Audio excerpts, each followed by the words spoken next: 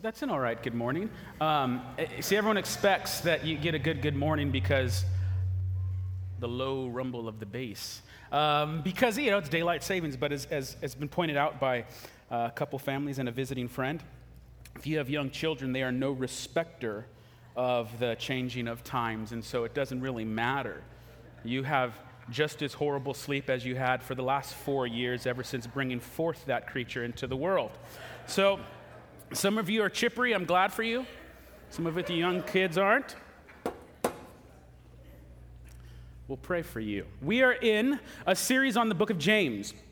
We're in the third week, and we're starting chapter 2. And today, honestly, is going to be a message that's it's simultaneously so easy, so simple. There's almost even nothing you even need to do to talk about it. And so we're just going to take a look at a few verses and then go to a parable of Jesus that kind of brings what James is trying to communicate to life. Now, if you haven't been with us, we've been talking about the fact that James isn't necessarily a great translation of his name. It's a little misleading because James doesn't sound Jewish at all, but James is taken from a Greek word. Actually, it's taken from a Latin word that's taken from a Greek word that's taken from a Hebrew word. And in Hebrew, this guy's name would have been Yaakov. And Yaakov is the half-brother of Jesus. He's not one of the 12 disciples, so this is the half-brother of Jesus who thought Jesus was crazy growing up, and probably rightfully so. I mean, we joked around a little bit about this, but, imagine if your sibling just always got straight A's, always did the chores on time, always perfect. Mom absolutely loved him a little, more than you. Talked about how perfect he was. You'd hear mom praying in the night. Dear Lord, thank you for this baby Jesus. He is the Savior to come. He will save all of us from the wrath. And you're just like, oh man, so you grew up hating Jesus, thinking he's crazy.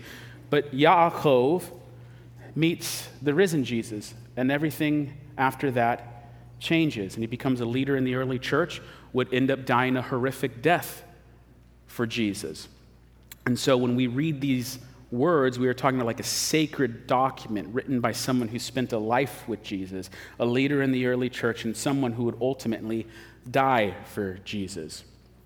James chapter 2, verse 1. My brothers, show no partiality as you hold the faith in our Lord Jesus Christ, the Lord of glory. Super straightforward. Get it? No partiality.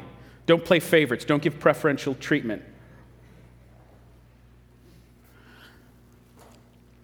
Lots of different ways in our culture that we can show partiality.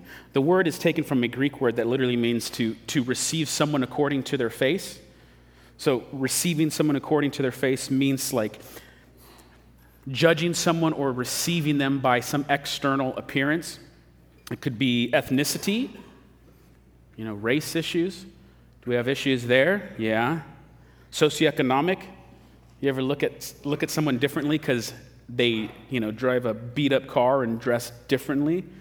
Or you're on the poor side and you look up at the person with the nice car and the nice clothes and you instantly write them off as some stuck-up snob. You ever done that? It's like you don't know any of their story. You don't know how they got that. You don't know where they're at. But you show partiality. You receive them according to their face. In high school, I'm way too old to know what's cool and stuff in high school now. But when I was in high school, there was, there's different, I don't know what the groups are now, but we had the jocks and the cheerleaders are eternal. That stays, never changes. It's immutable. But we had the emo kids and the metalheads. There's the cowboys and the skaters. And back then it wasn't cool in the dark times in my age. Skaters weren't cool. They kind of dressed like homeless people. And so we didn't like the skaters. And if you call someone a skater, it was like a derogatory term. You didn't know anything about them. You just go, oh, he's a skater. Probably smells, doesn't shower, or something like that. Somewhere along the lines, after Tony Hawk, the video game came out, skaters became cool. And then you had to reverse it. Then all of a sudden, if you weren't cool, you try to dress like a skater, A lot of different ways you could judge somebody. You could judge people by their hair.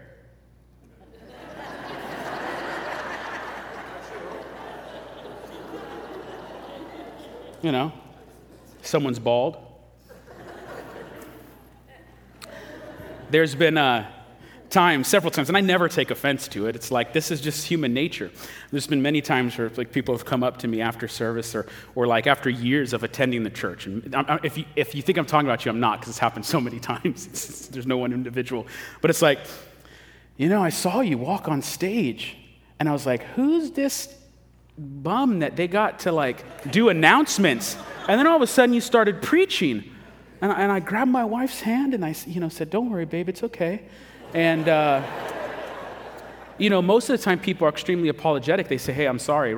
It's the second you started sharing your heart, I realized you weren't who I thought you were. So there's all different sorts of ways we show partiality. One of the big ways in our culture we do this is with like celebrities.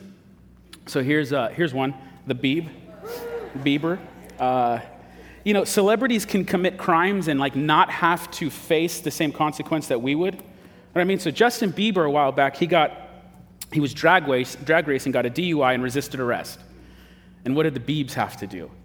He went to an anger class and made a donation to a charity. It's like you were drag racing, DUI, and resisting arrest. And you went to some classes? And whatever charitable donation it was like 100 millionth of what he actually has. 2 decades ago, it's kind of fallen out of talk, but it was popular in its day. An actor by the name of Matthew Broderick drove into another lane and killed a mother and daughter. And when it was all said and done, he paid a $170 fine. So you just see those things. And often if you have the money to get the best legal counsel, you can get away with something where maybe the poor man couldn't.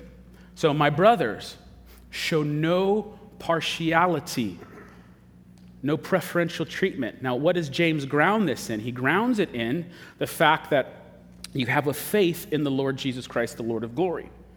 Now, why is that important for the grounding of this command? Well, because there's Christ and there's everyone else.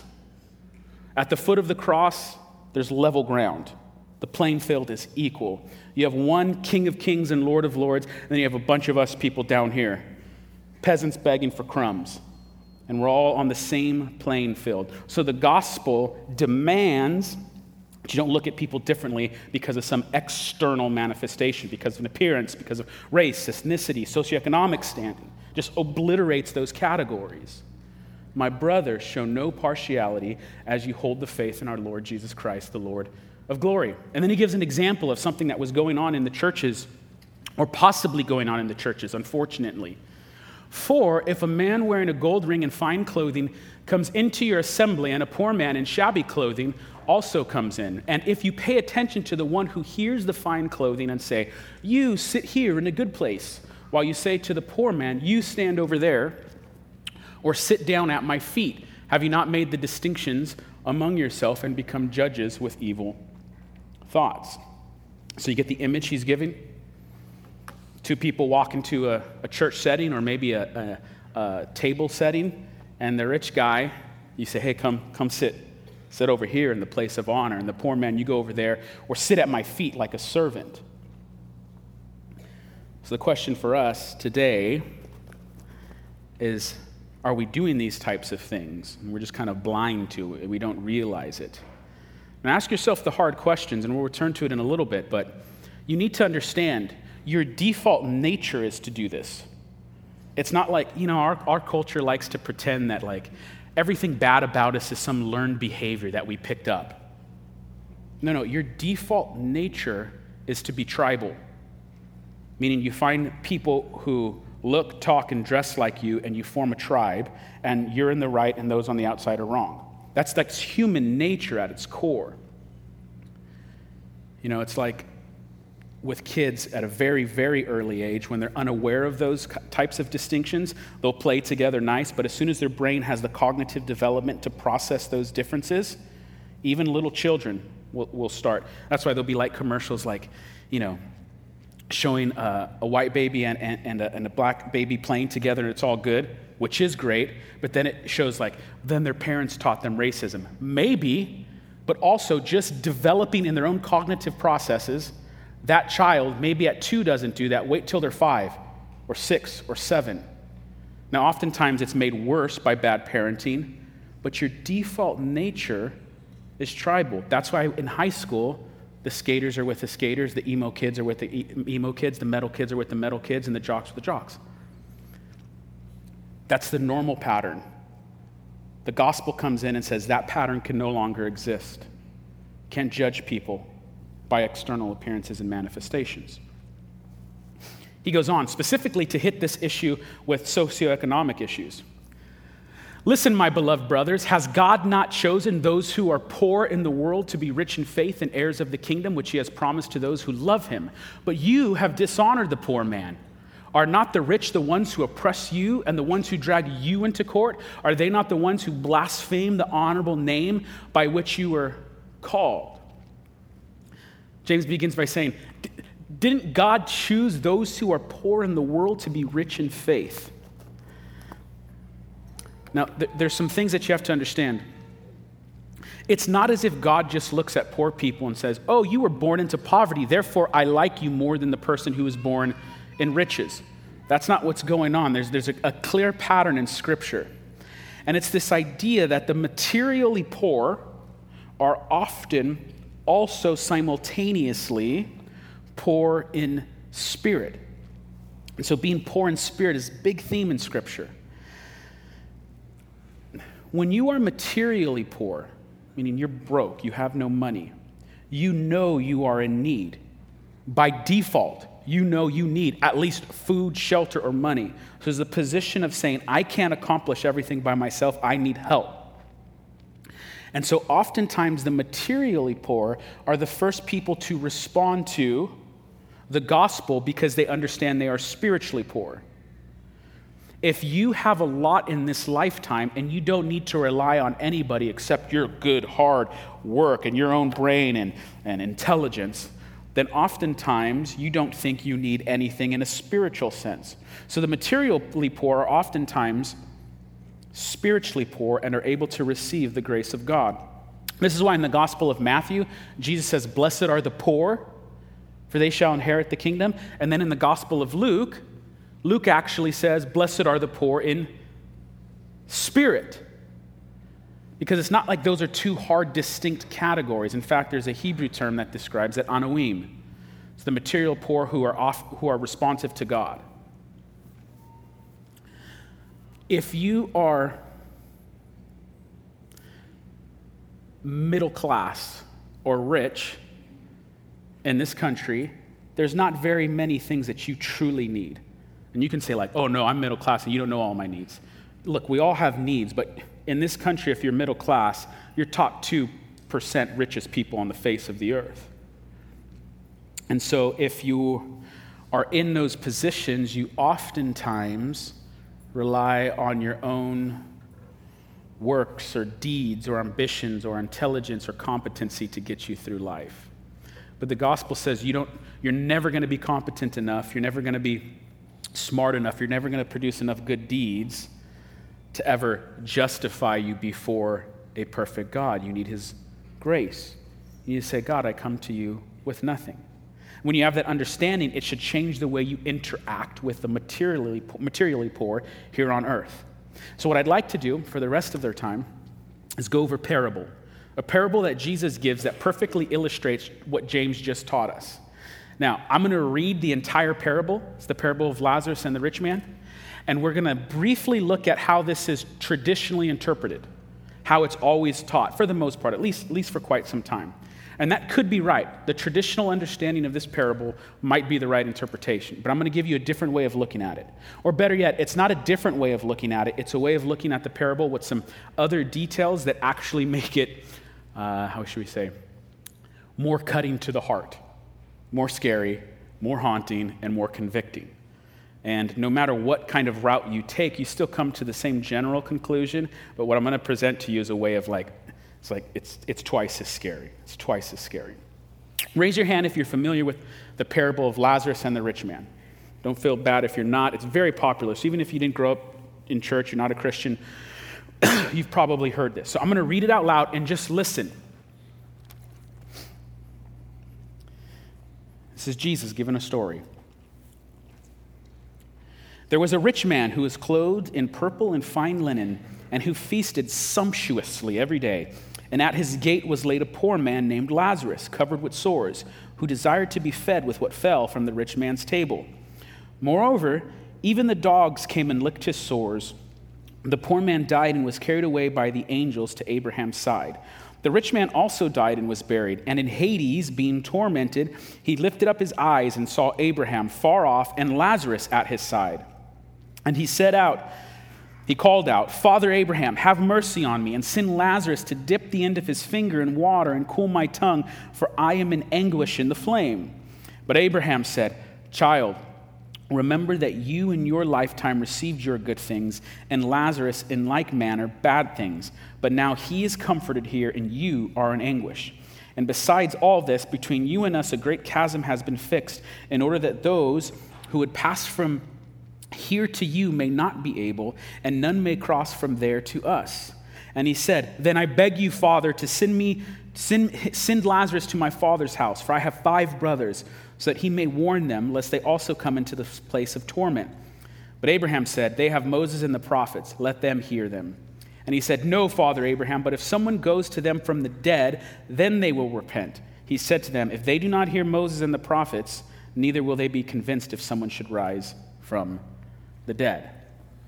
So the parable presents to you 2 people, radically different lifestyles. One rich, the rich guy, and a poor guy named Lazarus.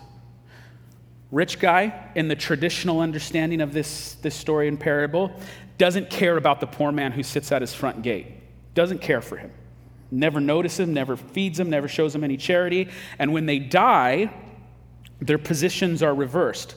The rich man goes into torment, and Lazarus is carried away by the angels into what they call Abraham's side. Now, brief note, a lot of people will try to get like a theology of the afterlife from this. Don't do that. Don't be tempted. This story is not about heaven or hell and what heaven or hell are like. There's details about these realities, but this parable is not trying to get you to think about a theology of heaven or hell. It's trying to get you to think about how you live now in this life, and then it tells the story of the other. Lazarus is taken up by the angels to Abraham's side, so like paradise. Abraham is the father of the Jewish faith. This is important, we'll see in a moment. But he's taken up to be with the faithful Abraham in a life of paradise, a complete reversal of how they lived here on earth. The rich man says, Send Lazarus to come give me some water. And Abraham says, No, it's fixed. You can't cross over from torment into paradise. It doesn't work that way. And the rich man says, Well, send Lazarus to go warn my 5 brothers. And Abraham says, No, they have the prophets and Moses. In other words, they have the Bible. Even if someone were to come back from the dead, they're not going to believe.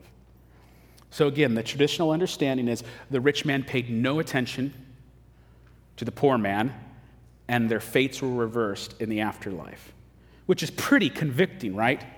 It's like, you don't care for the poor, and you end up in torment. Pretty convicting. Well, there's possibly an even more convicting way to read this. And so I'd like to walk us through, and I want everyone to pay close attention to pictures, images, and symbols. I'm currently in school still, and I'm working on a degree in theology with an emphasis in something called semiotics. And semiotics is just a big fancy word to describe the study of signs, symbols, and images. And so in one sense, it could get complicated like anything in academics, but in another sense, it's just like pay attention to signs, symbols, images, and pictures. Simple as that, okay? It's like anything. If any of you have done advanced degrees, like even to say something simple in the academic world, you have to invent some big fancy word. So what I want to read this again and pay attention to what images pop out, what symbols, what signs, what's in the text. There was a rich man who was clothed in purple and fine linen, and who feasted sumptuously every day. And at his gate was laid a poor man named Lazarus, covered with sores, who desired to be fed with what fell from the rich man's table. Moreover, even the dogs came and licked his sores. Okay, start identifying things in your head. I'm going to underline some things, and hopefully a lot of your list and my list will overlap.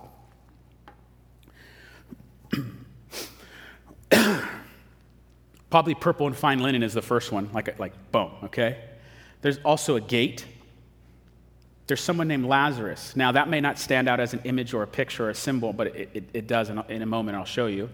Did anybody picture a dude with sores? Like in your mind, you saw the person with sores. And there's a table.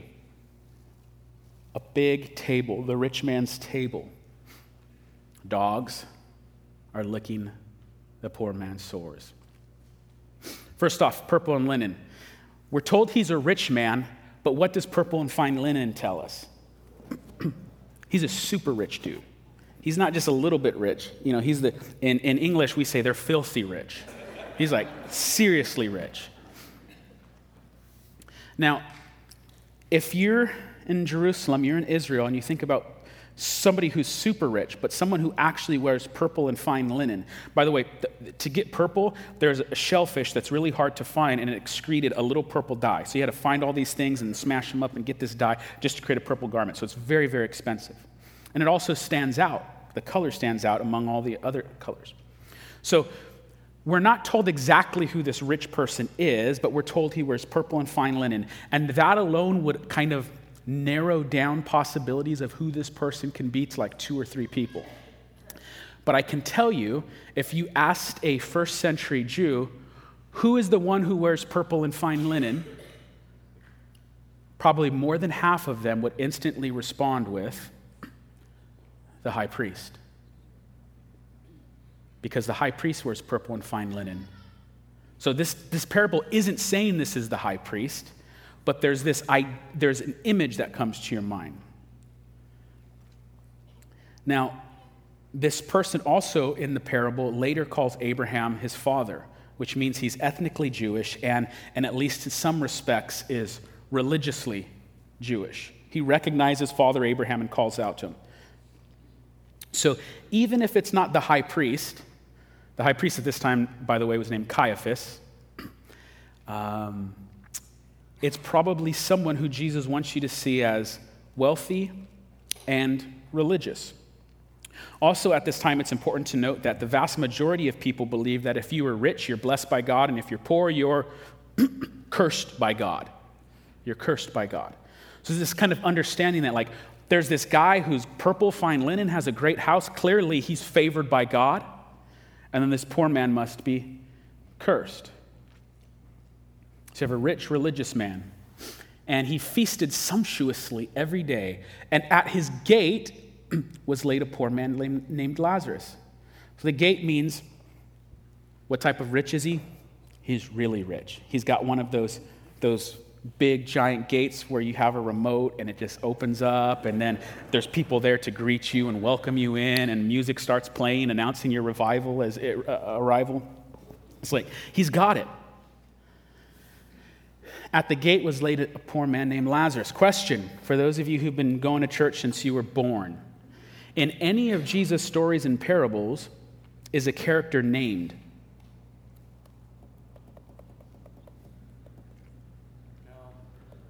No.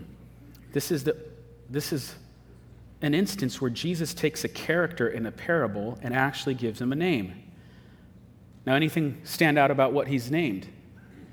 Lazarus. What does Lazarus mean? It comes from Hebrew name Eleazar, but it means God has helped me. Which is interesting because in the story, it doesn't look like God's helping him at this point. Now, also, is there any other Lazarus in Jesus' life? Jesus, like one of his best friends, is named Lazarus. So when Jesus is telling this parable, the only time he gives someone a name is this poor man, and he names him after one of his best friends. And the rich man is not named.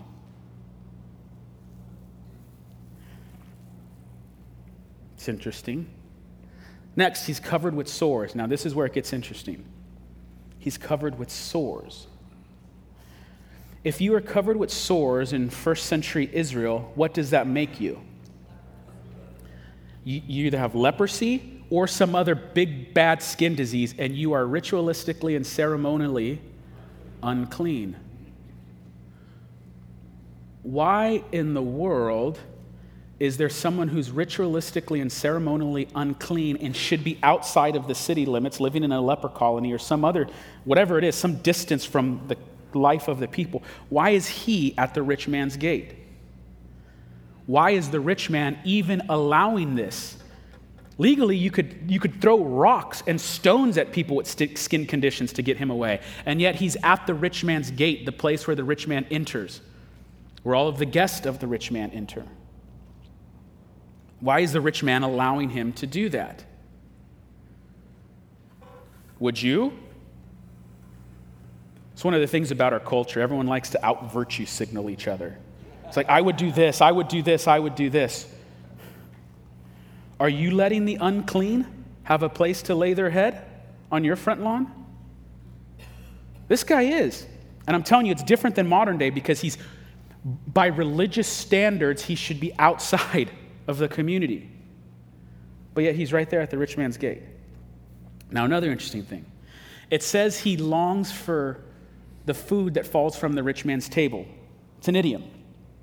What does it mean? Well, the way people ate in this time is they didn't have like utensils and stuff, so you'd eat with your hands. And then what there would be is these massive pieces of bread all around the table, and they functioned as your napkins.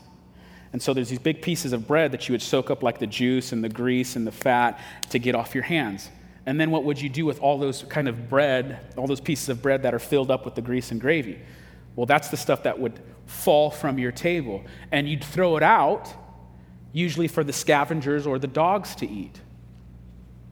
But the rich man is allowing the unclean man to sit at his gate, and possibly the reason why the dogs are there where the poor man is because they're both eating the leftovers from the man's table.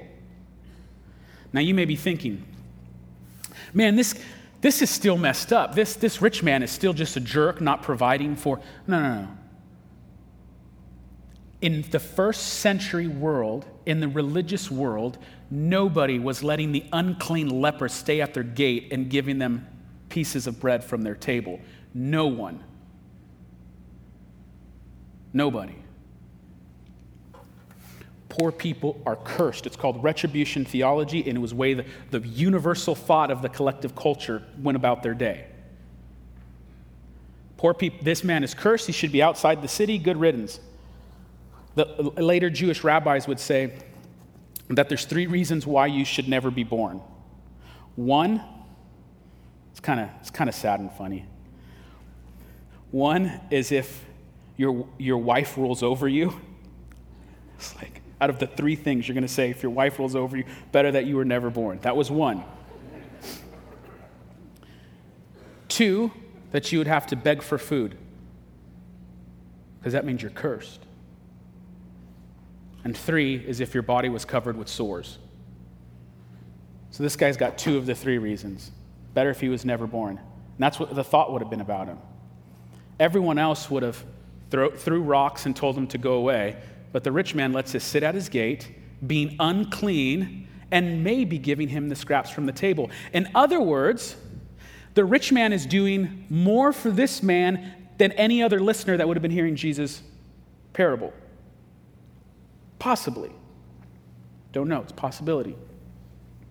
So it'd be like if Jesus told this parable today, he tells a story of a rich man who isn't necessarily changing this man's life, but is doing more for the poor than you. You know, while you post online about how it's so important to care for the poor.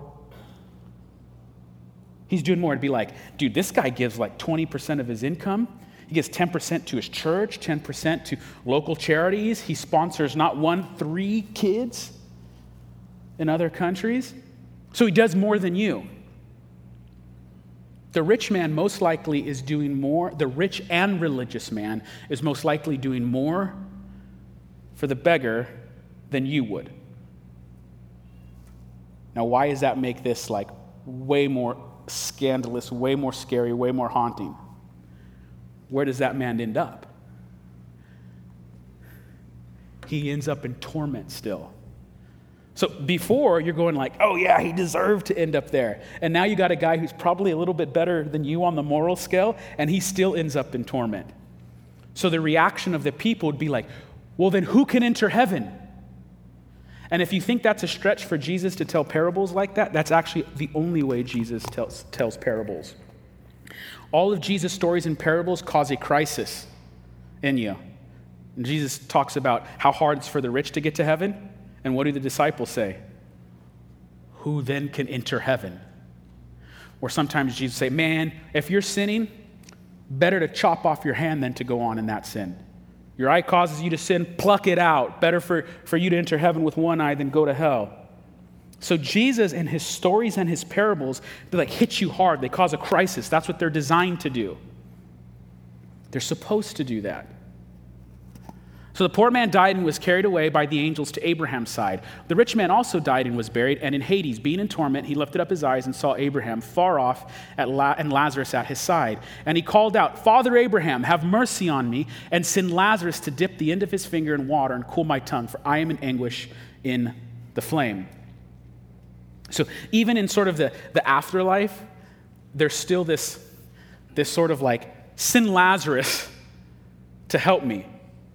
Now, we can't be certain. Again, Jesus' parables don't spell out every detail, but the story, Jesus may be telling the story in this manner to say, even in the afterlife, the rich man takes his category of rich and poor with him.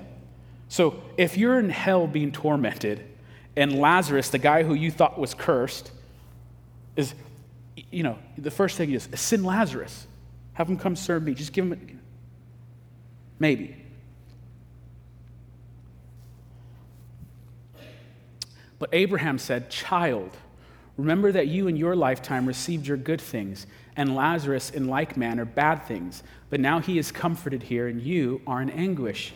And besides all this, between us and you a great chasm has been fixed, in order that those who would pass from here to you may not be able, and none may cross from there to us. So it's Jesus' way of saying, like, once you die, you don't get to come back and fix things. And you don't get to cross over. Now again, don't take these images of heaven and hell literally, because it's not, in hell it's not like you can look and there's Abraham and I know what he looks like even though I've never met him. And there's Lazarus by his side and come give me some water.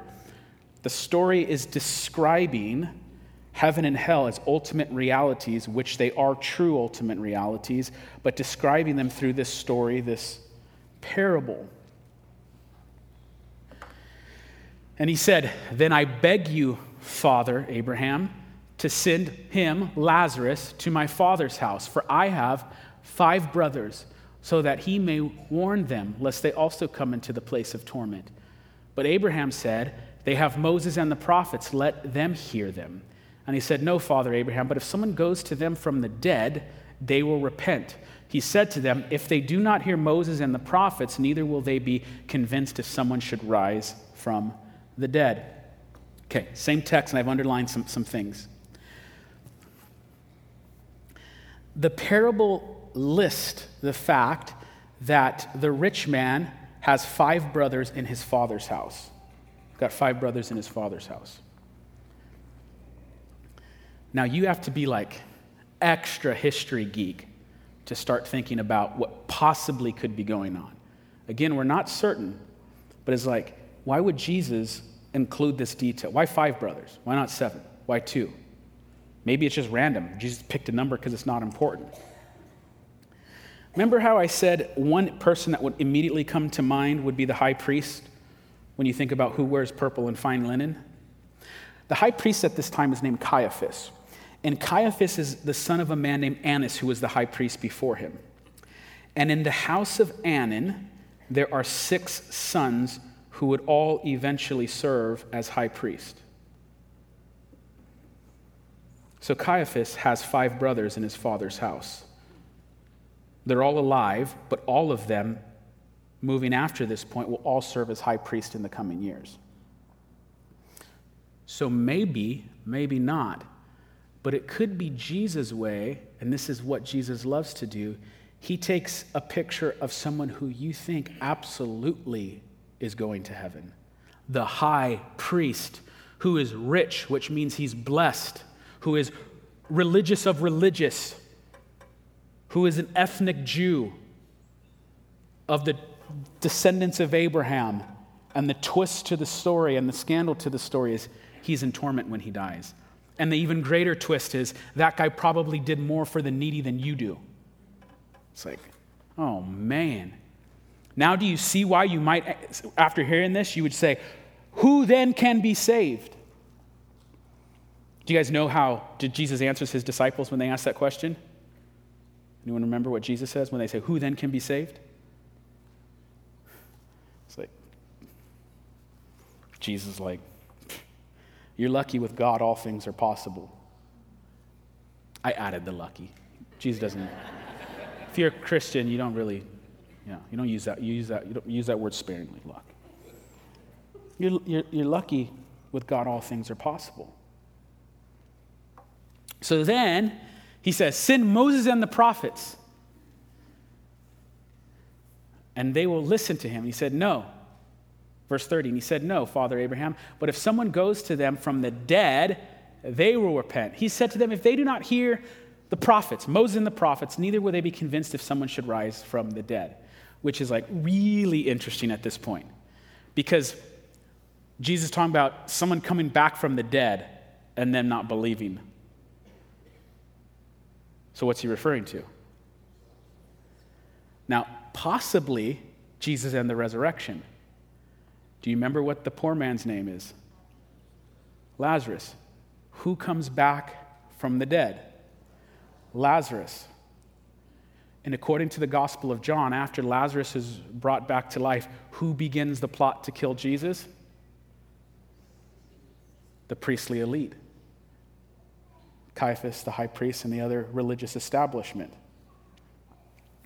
So, in a way, it doesn't matter how we interpret this parable because both views still come to the same conclusion. Those who you think might be in may not be, and those who you think are on the outside, they might actually be righteous before the Lord.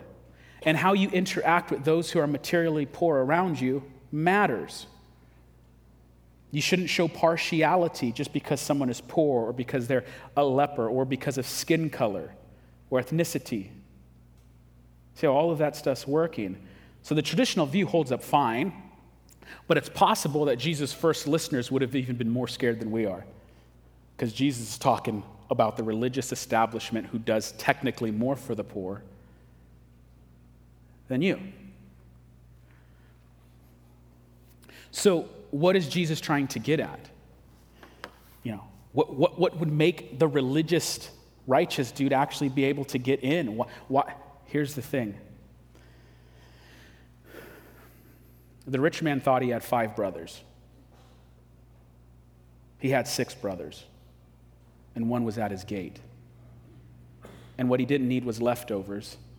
He needed to be invited into the table, because the table is the place of equality.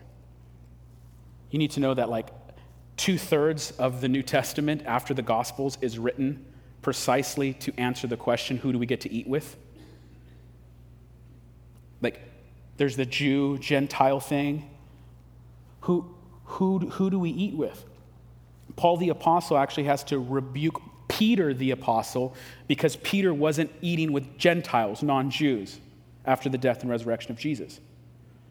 So the question is, who gets to eat at the table?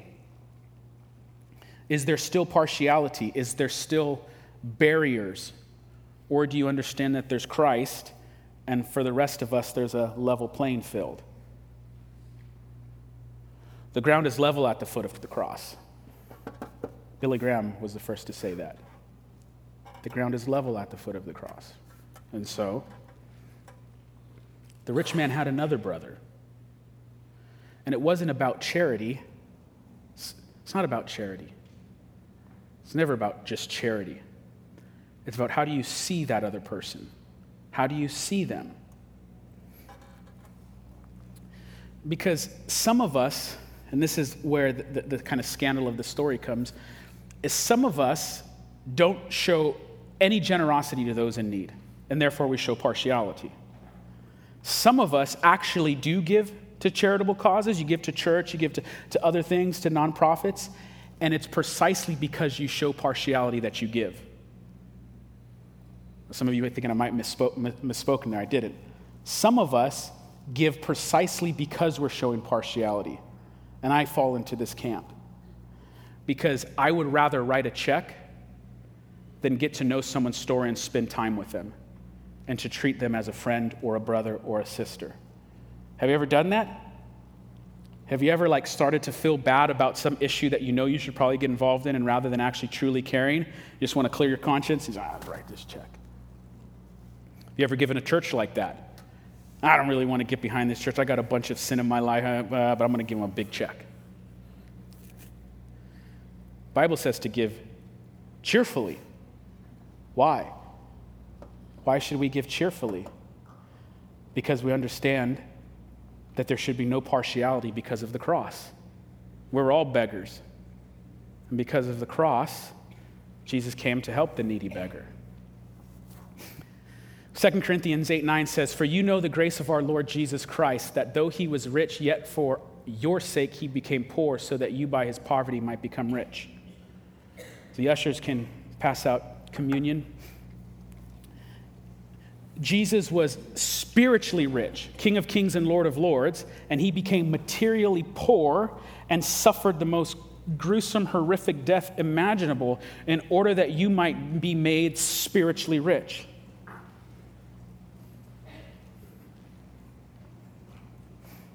And so when that happens, and you truly have the gospel change your heart, how could you not be generous? How could you not be a generous person after you've received generosity like no other? How could you not care about the things that matter? And so that's why when we're greedy or we're showing partiality, the root cause of that is not like, oh, you need to have some education on race relations. No, you need to have a quick course in the gospel of Jesus Christ. And what our culture thinks it could do is that you could just legislate or educate sin away. We're going to send people to some classes that's going to fix them. It's nonsense. You can't legislate or educate the human heart out of wickedness. But when you understand the gospel and what Christ has done for you, the only thing you could say is, hallelujah, thank you, Jesus, what would you have of me? You become a generous person. You're not a partial person. You see people as who they are, made in the image of Almighty God. And things move forward from that. So as we take communion, I want to remind us of the parable. Because in one sense, the poor man was Lazarus, and in one sense, maybe the rich man was just anybody, or maybe he was the high priest, who knows? But what we know today is that we were the poor man.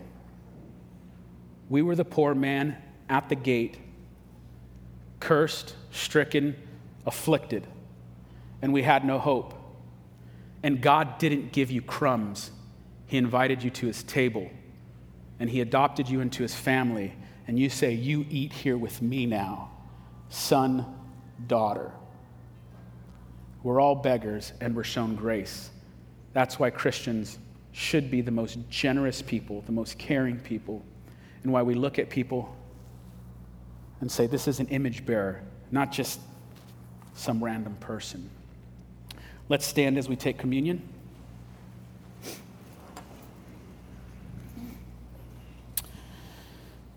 The bread represents the body of Christ broken on our behalf. It reminds us that the rich man in our story is Jesus, and it actually cost him something in order to make us spiritually rich. It is his body broken on our behalf.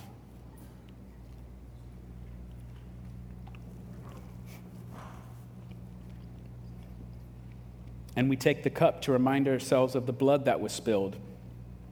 And the Bible says as we do this, we are to continue to proclaim the death and resurrection of Jesus until he returns again.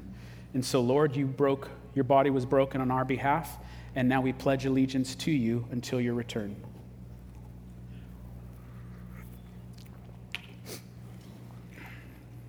Father, thank you for inviting us into your house, adopting us into your family as sons or daughters. And thank you that for those who are in Christ Jesus, there is now no condemnation. Out of the riches that you have showered us with, And for nearly every single person in this room, we have been showered with both material and spiritual riches. May we use both of those to bless this world and to advance your kingdom on earth as it is in heaven. It's in Jesus' name we pray. Amen.